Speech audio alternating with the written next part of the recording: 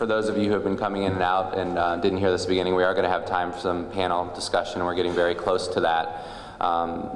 My job is to try to do justice to this article that looked at some of the challenges and opportunities, and it was written by Nadine Foster, who did the bulk of this work and did a very nice job. It was well received in the early stages and reviewed very well, and I think it has the potential to be thought-provoking. And Tony DeLito also contributed to the article. So that's going to be my job, is to try to bring some of these things up, and obviously this is near the end, so these might be things that people are thinking about for the forum too. And then Chris is going to do the final conclusion. I think I'll be back one more time to have you throw tomatoes at me. So what they did in this article was they looked at the differences between entry-level education and the current therapist, and the challenges and the opportunities. And they're not, again, mutually exclusive. They're obviously related to one another, but I think there are some aspects that clearly overlap, but there's also some other issues that, that can be considered separately. Not surprisingly, based on what we talked about earlier, is just the challenge of the focus of entry-level training. There's this kind of contrast now, that the realization that musculoskeletal pain, especially low back pain, is probably best conceptualized with biopsychosocial models, especially when you're incorporating disability and the experience of pain.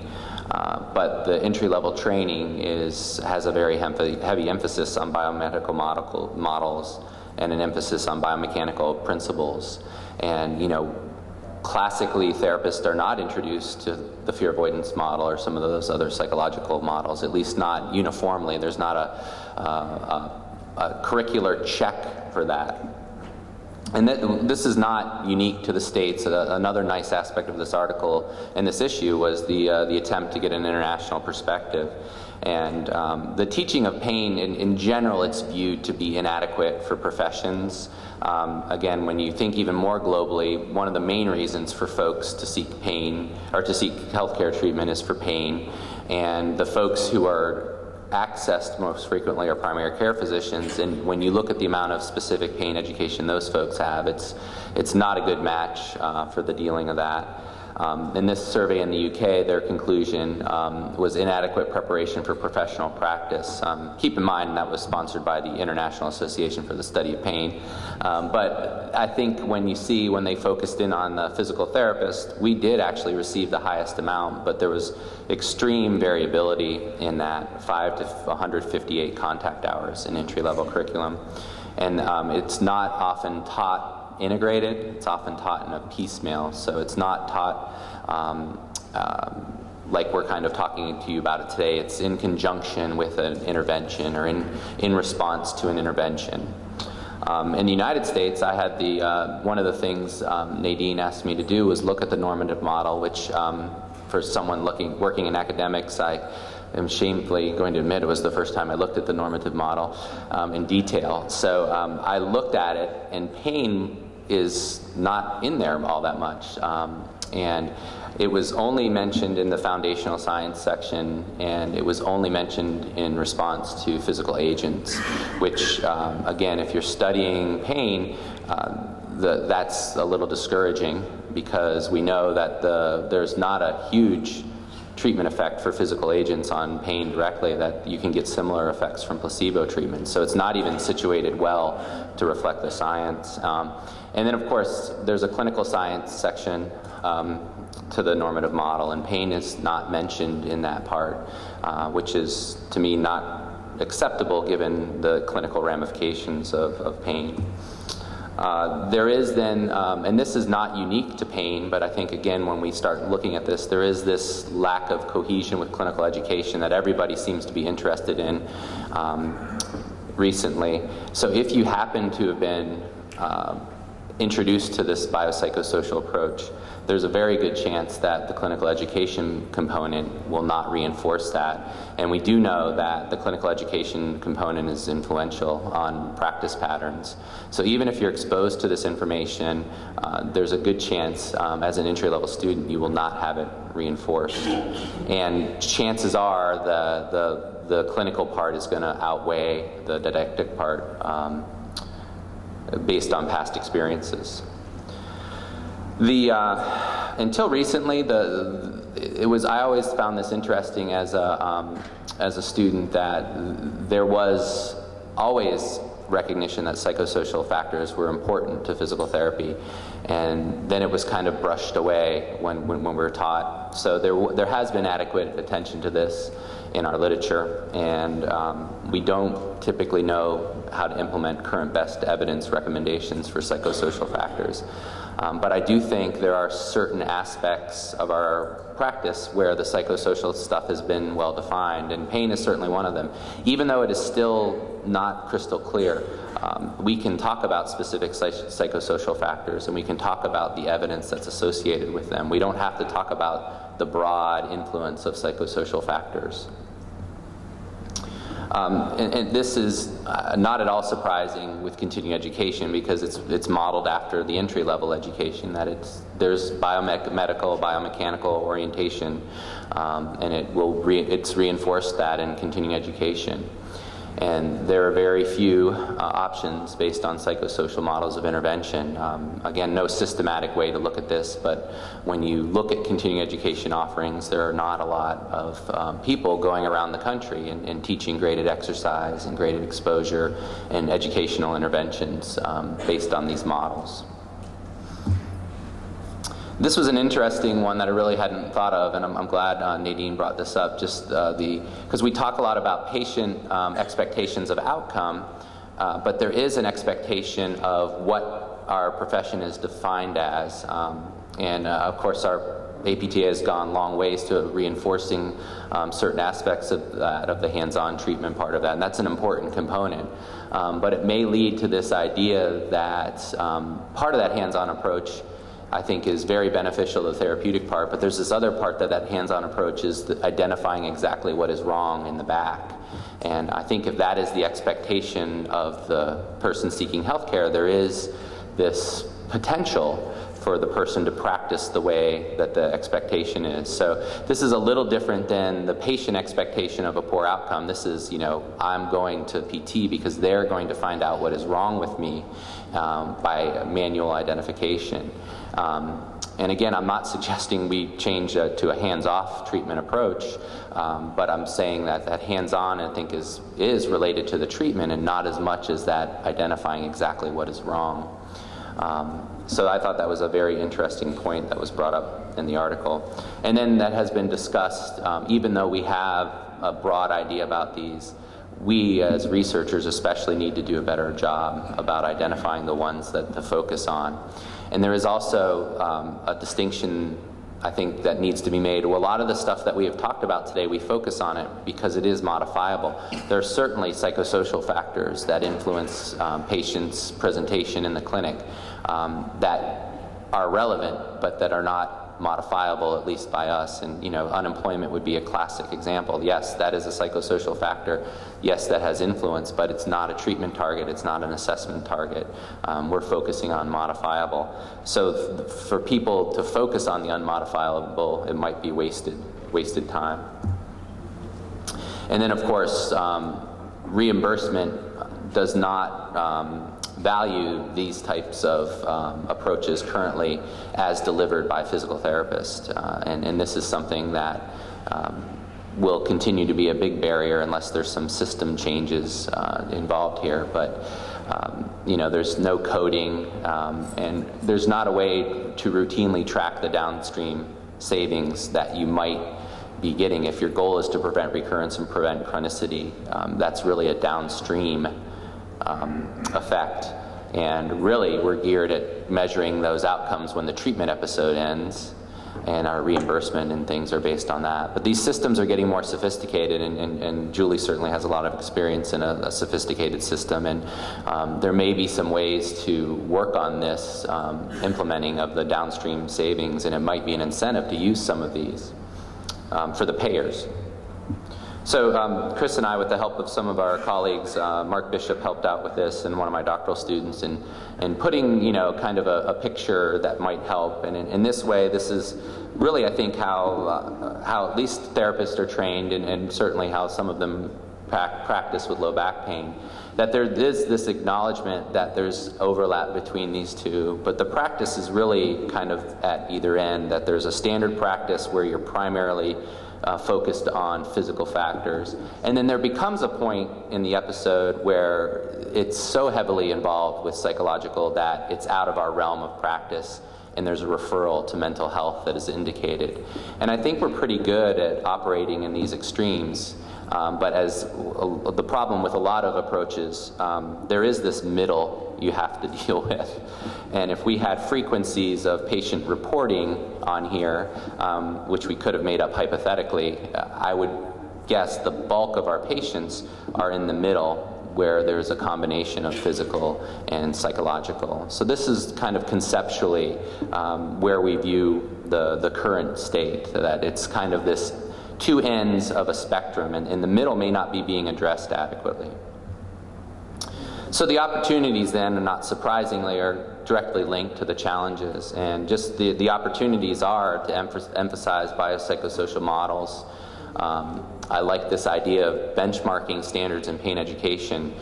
There are some ways to do that. I think physical therapists should be the most known, you know, have the highest level of competence in pain education and knowing what's going on with pain, because it's such a common reason to seek health care. And then the magic, again, not just for this, but this cohesion. So I think this is something that can piggyback on with other things. Of course, the evidence, and I think the other thing to point out is this really is an evidence-driven movement from my perspective. A lot of data support this, but also looking at implementation studies and effectiveness studies along with trials. Enhanced role of physical therapists in educating patients and the public on this. And then we talked about the identifying key factors and changes to reimbursement system. So some specific examples just to show you, because it's a little overwhelming when you start thinking about these, but there are some models to look at. Not too long ago, you know, there was the manual therapy folks noticed that there was a similar situation. There's some pretty good evidence to support the use of spinal manipulation, and quite frankly, a lot of our curriculum, entry level, they weren't ready to address that. And they got together some task force, working with the APTA and the American Academy, and decided to address that head on, and had a conference, published the proceedings, made it very clear what the expectations were for entry-level use of manual therapy, provided the tools for programs that were interested. Also indirectly provided information to the accrediting body. I think that's a great model to consider, because I think it has been an effective way to implement this change. The other thing is we don't have to pluck these out of thin air. We don't have to look at these. There are some professional organizations that study pain specifically, and the timing of this is quite interesting. As I'm working on this special issue with Chris Main, I get a call from Kathleen Sluka and Paul Watson, who are physical therapists active in pain research, and they're revisiting the pain curriculum. The International Association for the Study of Pain has a pain curriculum for physical therapists. Again, something else I was completely unaware of before starting this. So they're revisiting that. And these are folks with pain interests working specifically on these. These curricula are going to be, curriculum for PT is going to be readily available. And it's going to be up to date. And this could be a great thing to consider benchmarking in the pain education. Programs could use these. And again, this could be used to help influence people who are more involved with curricular decisions and how to incorporate pain education into our normative model. And I'll just give you an example of what the curriculum would look like. This would be the major topics: the nature, pain across the lifespan, assessment, measurement, management, common pain problems, and service delivery. So you could envision this being implemented in one class. You could see it put in different parts of classes. You could see continuing education based on this. And just to give you an example, I'm working on the assessment and measurement part, and this would be one learning objective. So, you know, physical therapists should demonstrate the ability to, and in this objective, the key here is the multidimensional nature and clearly identifying the domains. We're very good at measuring the sensory aspect of pain, and then not as good as the other parts. But even just making folks aware that pain is multidimensional, and there are different ways to measure the different dimensions. It isn't always the 0 to 10. A lot of times it is the 0 to 10 scale, but there are other ways to get at it. And we've spent a lot of time today talking about the affective and cognitive parts of the pain experience. I think another example is of opportunities is the United Kingdom guidelines do recommend intensive cognitive behavioral therapy for failed first-line low back treatments.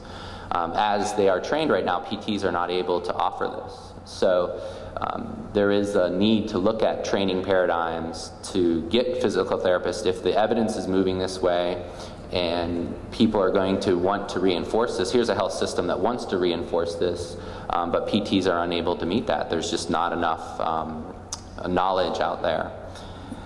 So we need to have training paradigms ready to do that. And then the other is there are some public health initiatives for evidence-based psychosocial education. The best known one is the one in Australia, but there's another attempt at working back Scotland that's being revitalized. And this is just providing information on low back pain. And it was very effective in Australia.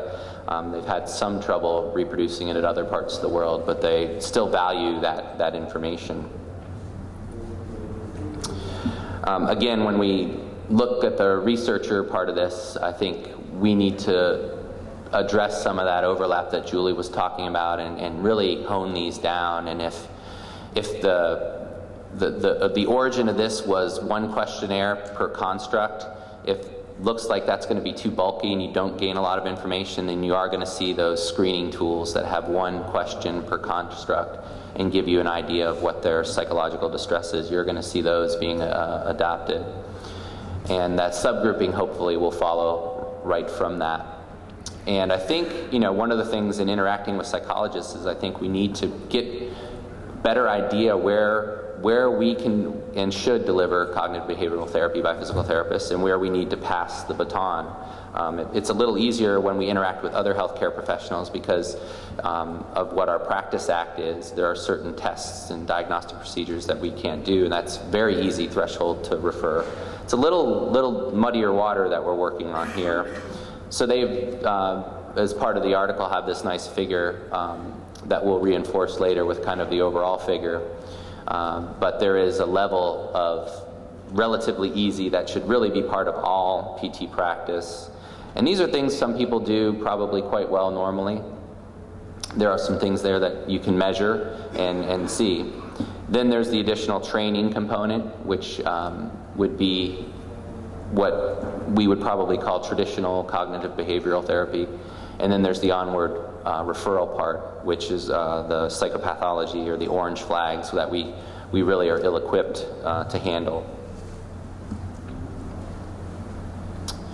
And then really getting the payers, there's also a lot of interest now, and our research has been very good at identifying treatment effects and things like that. Our research has not been as good in forming policy, and just being aware of that and being kind of ahead of the game and being well prepared to have this psychological approaches, have enough methodology to be able to inform the policy folks so that you do get some encouragement from your reimbursement to do this. And that ends this. So now it's Chris's turn.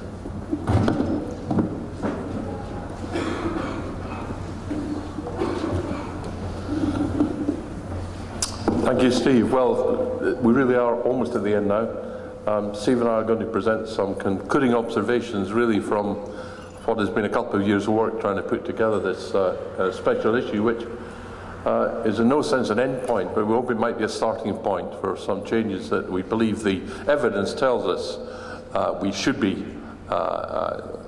looking at and incorporating into changed clinical practice.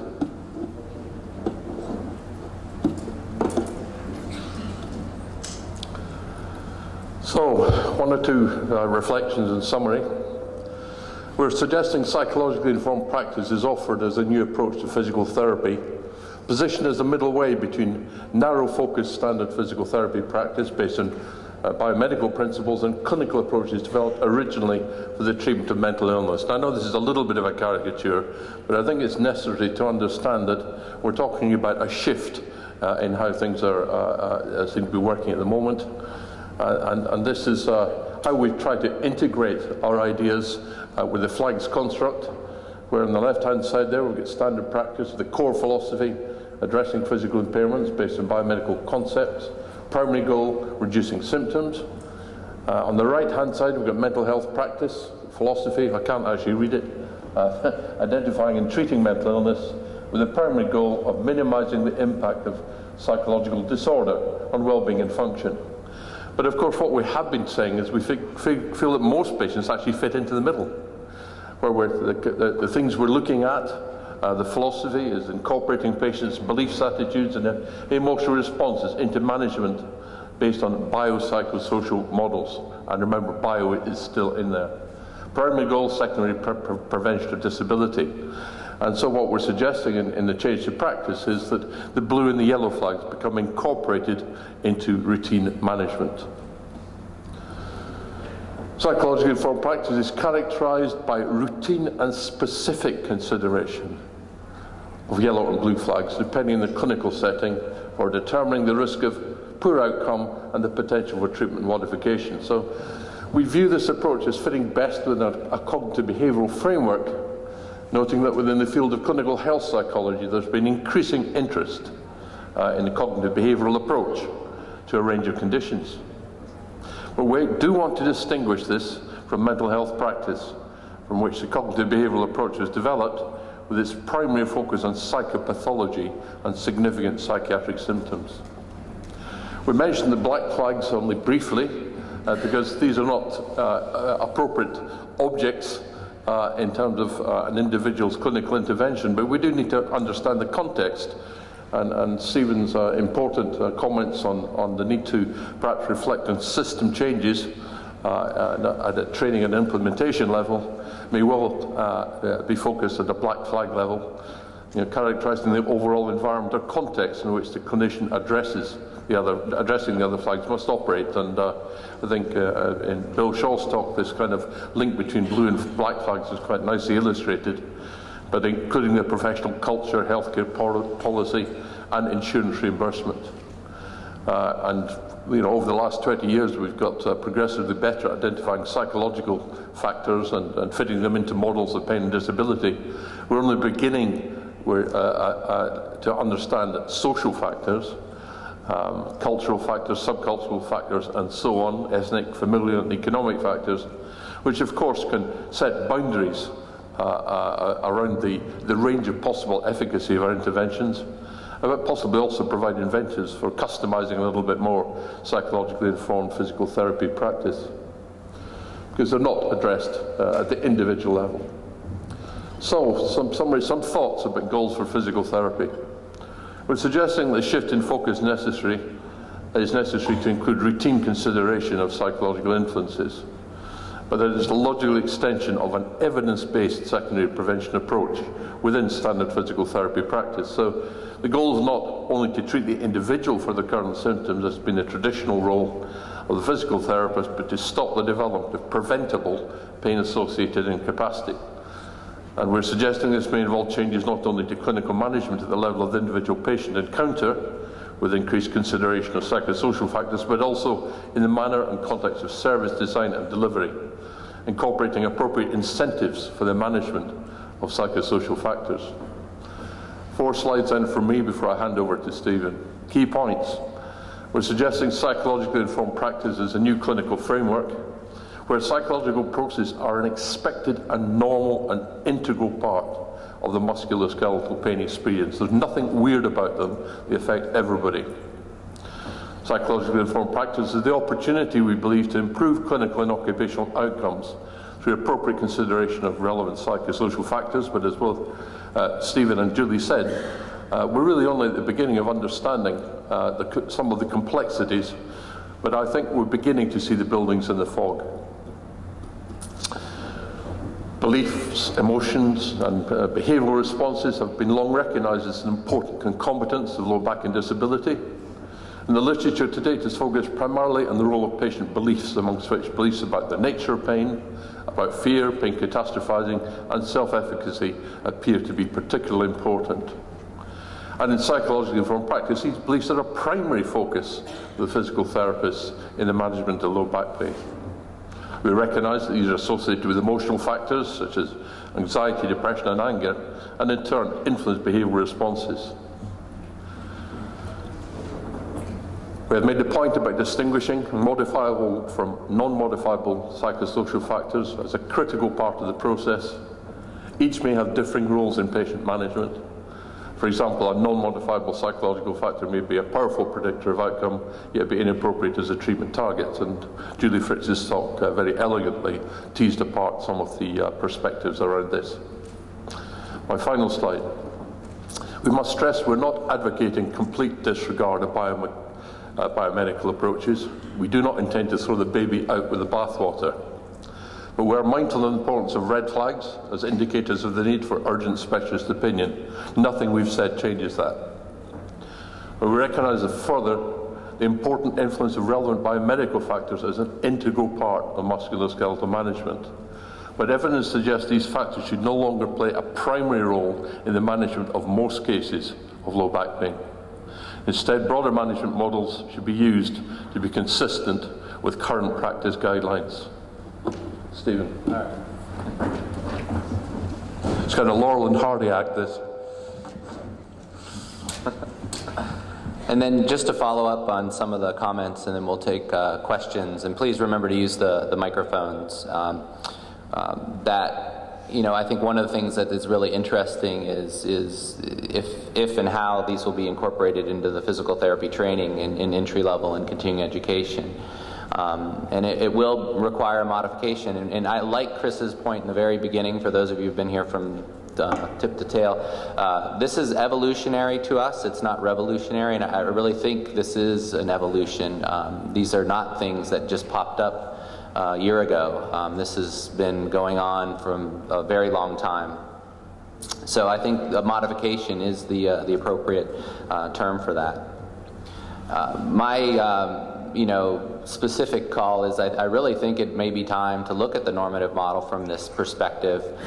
There may be some other factors, not just related to pain, but pain especially was just, a really eye-opening experience for me to go digging around there and looking for that word and not seeing it as much as it really should. And not seeing the word pain in the foundational sciences with neuroscience and neuroplasticity was shocking to me. Not seeing pain with psychology was shocking to me. Psychology was listed, and it was more to do with the emotional reaction to like failure in sports and things like that. And to not see the psychological component in pain was again, just shocking. Of course, I'm biased, but it was very noticeable to me. So I think again, we realize too that this is going to be a change in training paradigms. There is a little bit of debate over what is CBT, who should be delivering it, and how it should be delivered. It needs to be standardized. I think those are things that we have actually some very good collaborations with folks, psychologists, and I think we can do that. We can work with the psychologists and get programs that they're comfortable with. They've done this as part of trials that physical therapists deliver, and can be effective of that. And again, this idea of just being open to some of these newer models of pain perception. We all learned the gait model of pain as our understanding of pain perception. And the gait model is extremely influential, obviously. And it's a great model, and there's debates over whether it's been applied correctly or not applied. But the end result of that model was really pain was viewed as reflexive. And I know that wasn't how the model was conceptualized. I know there was a descending component of the gait theory. But when it was taught, when it was applied, it became a very reflexive experience and a peripheral experience. And that was how most of us were influenced with that. And I think we just need to be open to these newer models. And I think we need to use models. You need to say, what model are you in? If you're in a self-efficacy model, then you may not need to measure as many constructs as if you're in a fear avoidance model. And that's helpful because it is so confusing with all the different ones. And when you try to lump them together, it is confusing. But when you focus on one particular one, it becomes a little more palatable.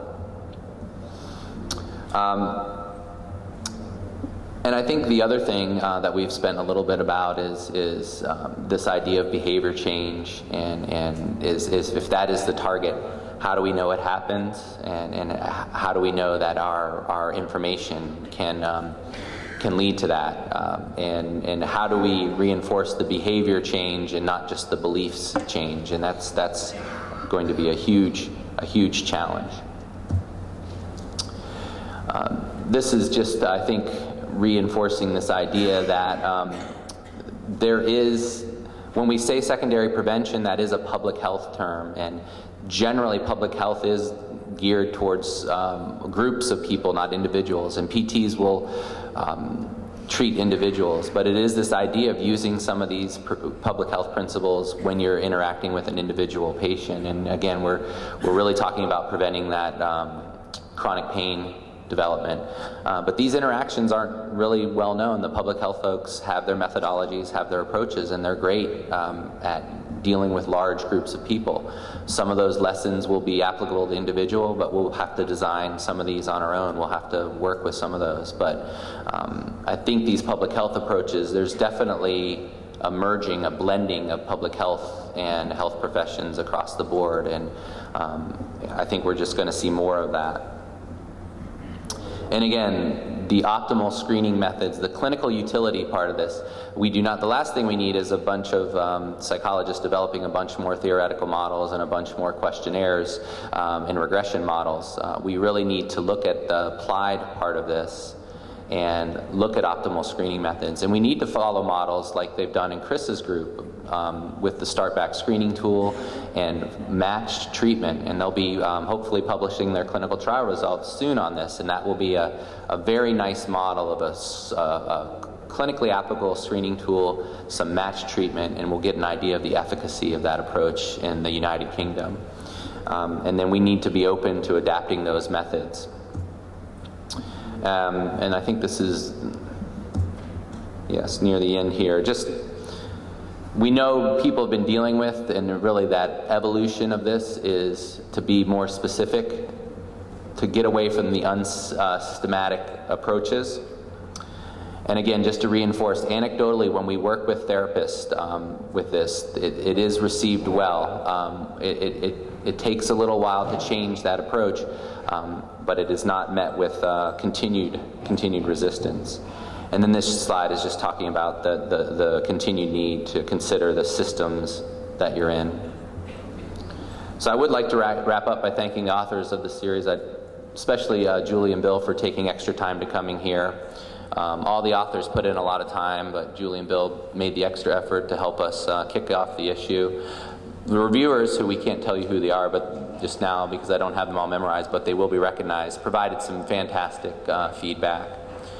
Becky and Dan were very supportive throughout the way, and I just want to add personal thanks for working with Chris Main. It's been my pleasure to get to know one of the big names in the field personally and have a lot of fun and learning a lot about this. So it's been a great experience for me.